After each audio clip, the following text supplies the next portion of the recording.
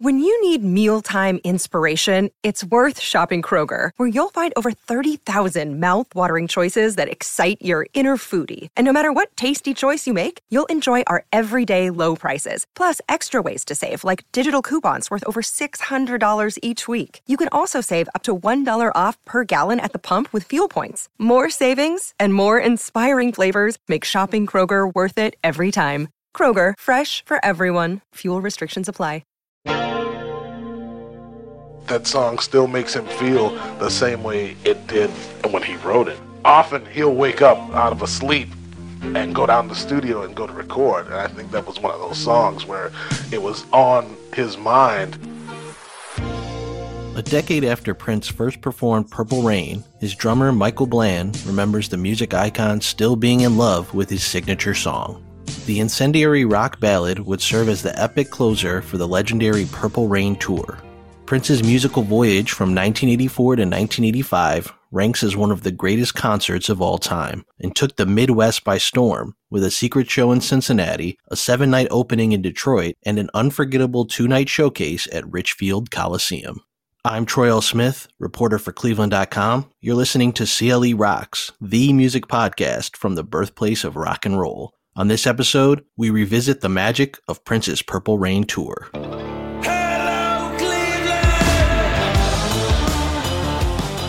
Prince Rogers Nelson earned his commercial breakthrough with 1982's 1999, an album that reached the top 10 on the charts and spawned 3 hit singles, including Little Red Corvette, Delirious, and the celebratory title track that has since become one of Prince's most recognizable songs.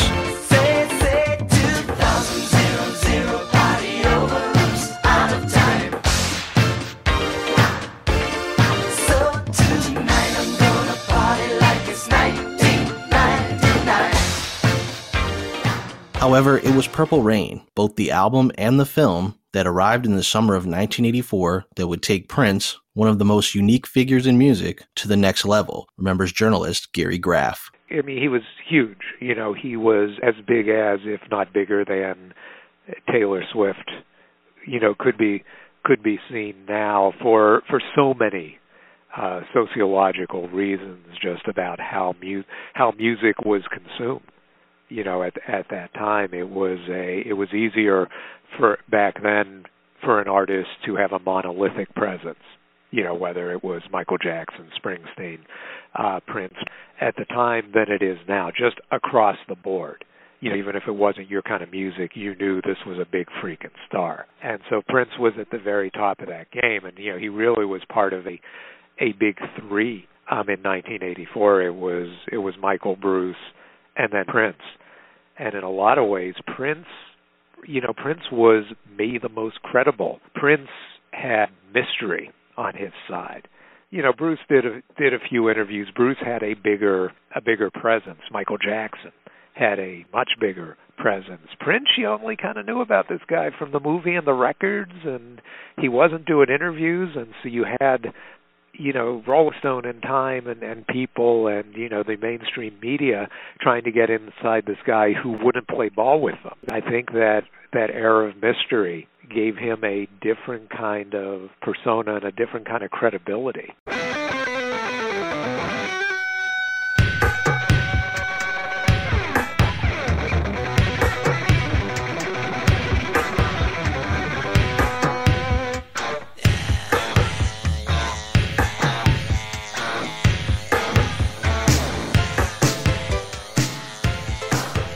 Prince would release When Doves Cry, the lead single from Purple Rain, on May 16, 1984. Within 2 months, the song would work its way to number 1 on the Billboard Hot 100, remaining there for 5 weeks, during which time Prince's musical odyssey Purple Rain would hit theaters.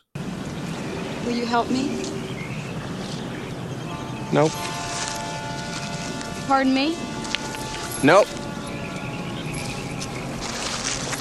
Want to know why? Nope. Because you wouldn't pass the initiation. What initiation? Well, for starters, you have to purify yourself in the waters of Lake Minnetonka. Thanks to Prince's rising star power, Purple Rain would go on to earn $70 million at the box office, blowing away the movie's modest expectations. 2 more massive singles from Purple Rain, including Let's Go Crazy and the unforgettable title track, would set the stage for the Purple Rain Tour. The tour would sell a whopping 1.7 million tickets, selling out the overwhelming majority of venues well ahead of time. However, Prince's busy schedule allowed for just a few weeks of rehearsals for himself, his band The Revolution, and openers Apollonia 6 and Sheila E. Elaborate choreography and custom-made outfits would lead to marathon practice sessions. With the tour just 6 weeks out, Prince looked for a venue to hold a dress rehearsal. He would wind up choosing storied concert venue Bogart's, located in the Corryville neighborhood of Cincinnati, Ohio. Prince was no stranger to the club, having performed there in 1980 and visited in 1982 for a show featuring his hero, James Brown, and Wilson Pickett, recalls Bogart's owner, Al Porkalab. He came in really low-key. I actually didn't know until my production manager said, Prince is in the house? Come on. They said, no, he's here.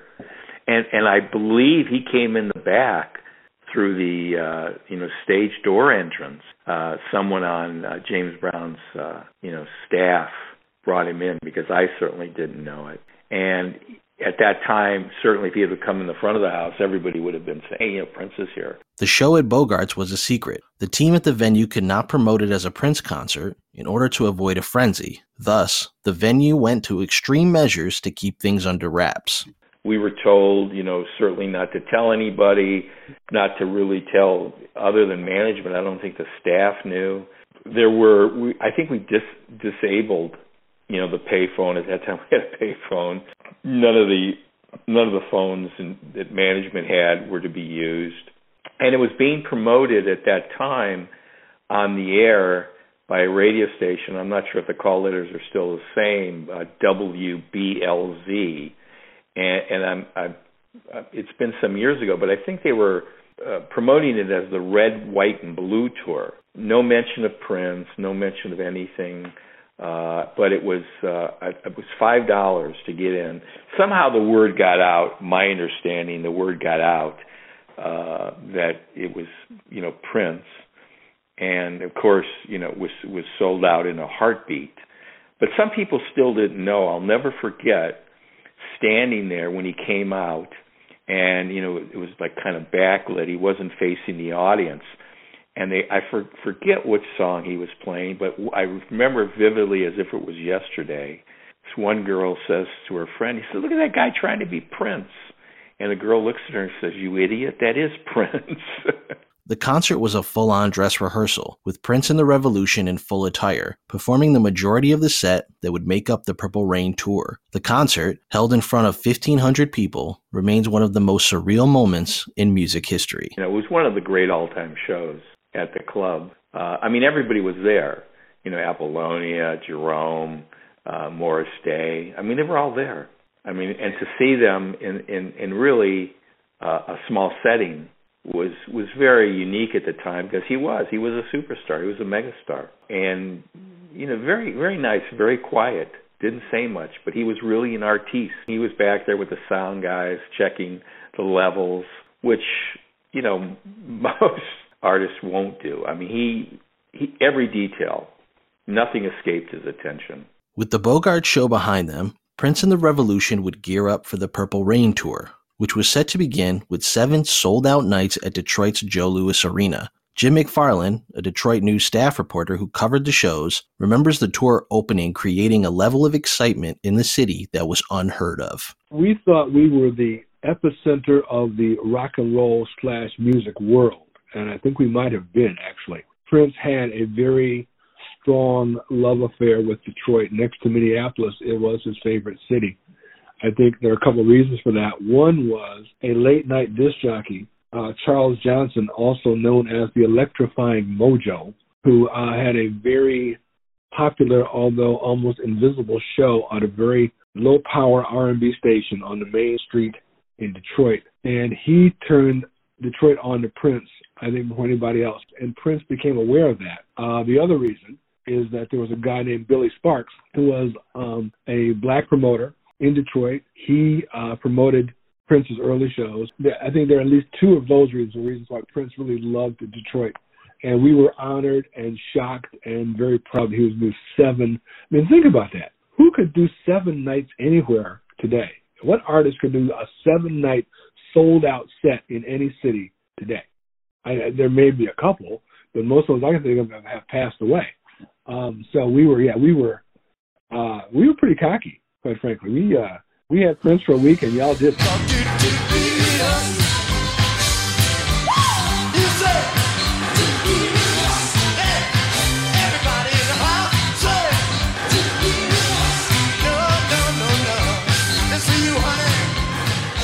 Prince's storied relationship with Detroit, a utopia of black music history, was on full display during the opening night, as Prince took time out from his father's song piano interlude to thank the crowd for its attendance. Such an interaction was unheard of for the enigmatic performer. I was shocked because he was a showman of the first degree. He did his show. He didn't necessarily communicate with the crowd in terms of physical contact. He communicated through his music and through his dance moves and through his persona. But he didn't, take that time like a lot of performers do to sit and go, well, people, I'm so glad you're here and thanks for coming. He did that on the first night, and I just almost fell off the chair because that was so out of character for him. But I think it indicates the kind of feeling he had for Detroit and Detroit fans. I think in many ways he felt that Detroit and his hometown were the place that catapulted him to the success he had. And just coming off the movie, coming off Purple Rain, he could do no wrong. So the fact that he would choose Detroit and the fact he'd be so intimate with the audience in that way was just incomprehensible. It was mind-bending. The Purple Rain tour also showcased a more mature side of Prince. While still fueled by his cosmic sexuality, including the famous When Doves Cry bathtub, the track was a far cry from his early career performances that included R-rated dance moves and him, at times, wearing nothing more than a G-string and stockings. It almost was like he scaled himself back a little bit. He almost became the PG version of himself, because when he toured before, you had to, put blindfolds on your little kids. He was gyrating and dancing and half naked, and then now he comes on after Purple Rain and he's like fully dressed. I wouldn't say he's conservative, but compared to what he was doing before, there's pre-Purple Rain and post-Purple Rain. And the post-Purple Rain Prince was markedly so much more discreet, so much less sexual and sensual.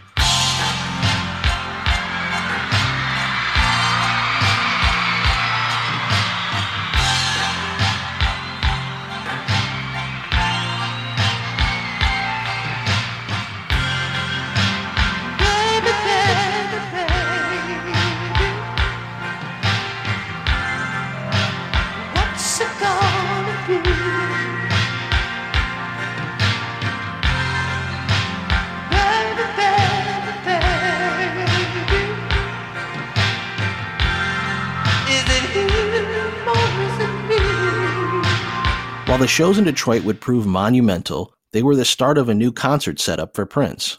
Gary Graff, who also covered both the first and final concerts in Detroit, remembers those shows having their hiccups. I really felt like the 2 shows I saw that first week of the tour, it was almost like they were recreating the video Prince on stage and not letting that, ferocious, kinetic performer loose. It just felt like, these were video vignettes being recreated on a stage rather than a concert. It wasn't all that it would become, and it certainly missed the kind of looseness and I guess what we call the daring do that we'd seen him do before on the 1999 tour, the Controversy tour. By the time Prince made his way to Richfield Coliseum for a 2-night stand on December 5th and 6th, all the kinks had been worked out. Richfield hosted everyone from Billy Joel and Kiss to Van Halen and Rush, but nothing was bigger than Prince's Purple Rain tour, which attendee Heidi Dolan says rivaled even that of Bruce Springsteen's 1984 Born in the USA run. Oh my God, it was insane. First of all, to get the tickets was unbelievably ridiculous. And this was the days where you had to go stand in line at a drug mart and hope that by the time you got to the front they still had tickets. There were no wristbands, there was no online, the internet didn't exist. It was the hottest thing in town. It was completely sold out.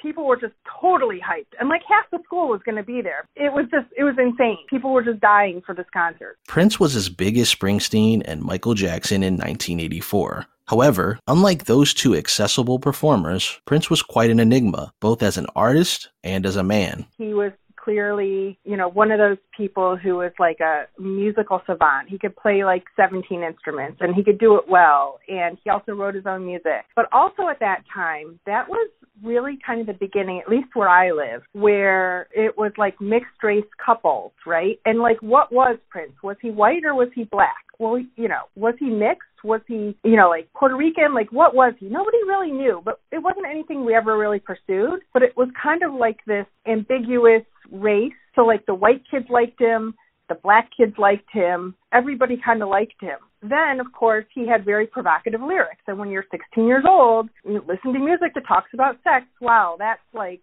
you just think you're the hottest thing ever. And then he was like kind of mysterious, like he didn't want to give interviews and he always had that coy little smile on his face and like, what was he thinking? And, he created his own, like, it was like a whole fantasy world that he lived in and everybody kind of wanted a piece of it. With Prince's popularity at an all-time high, the first sold-out night at Richfield would prove a flawless showcase. The arena was dark, and they went on stage without lighting anything, and then it starts with the...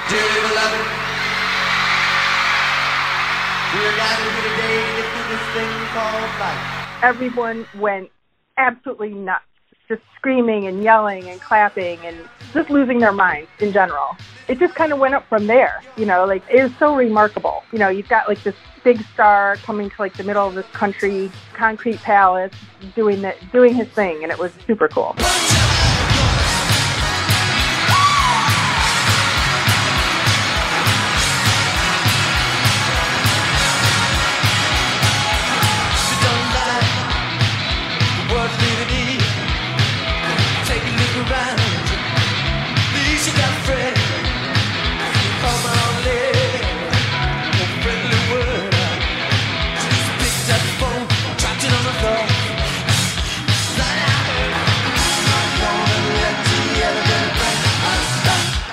Prince wasn't the only exciting persona on stage during the Purple Rain tour.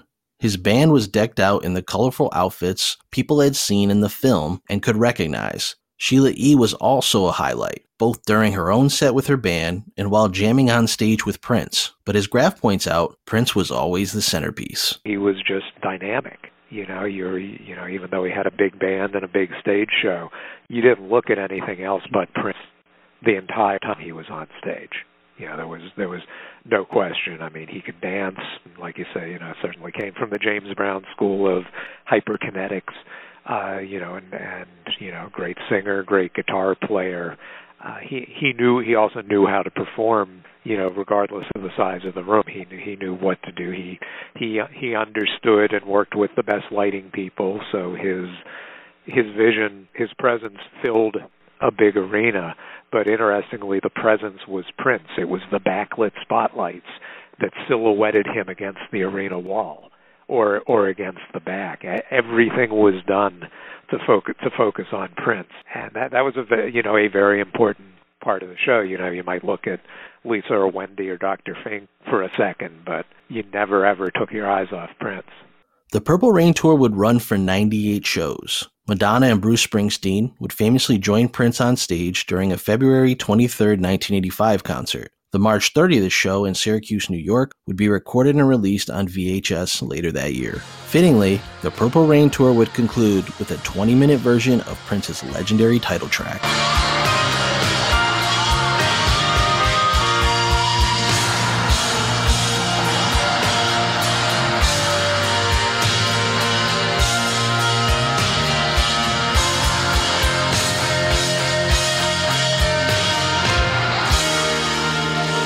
Thank you for listening to this episode of CLE Rocks.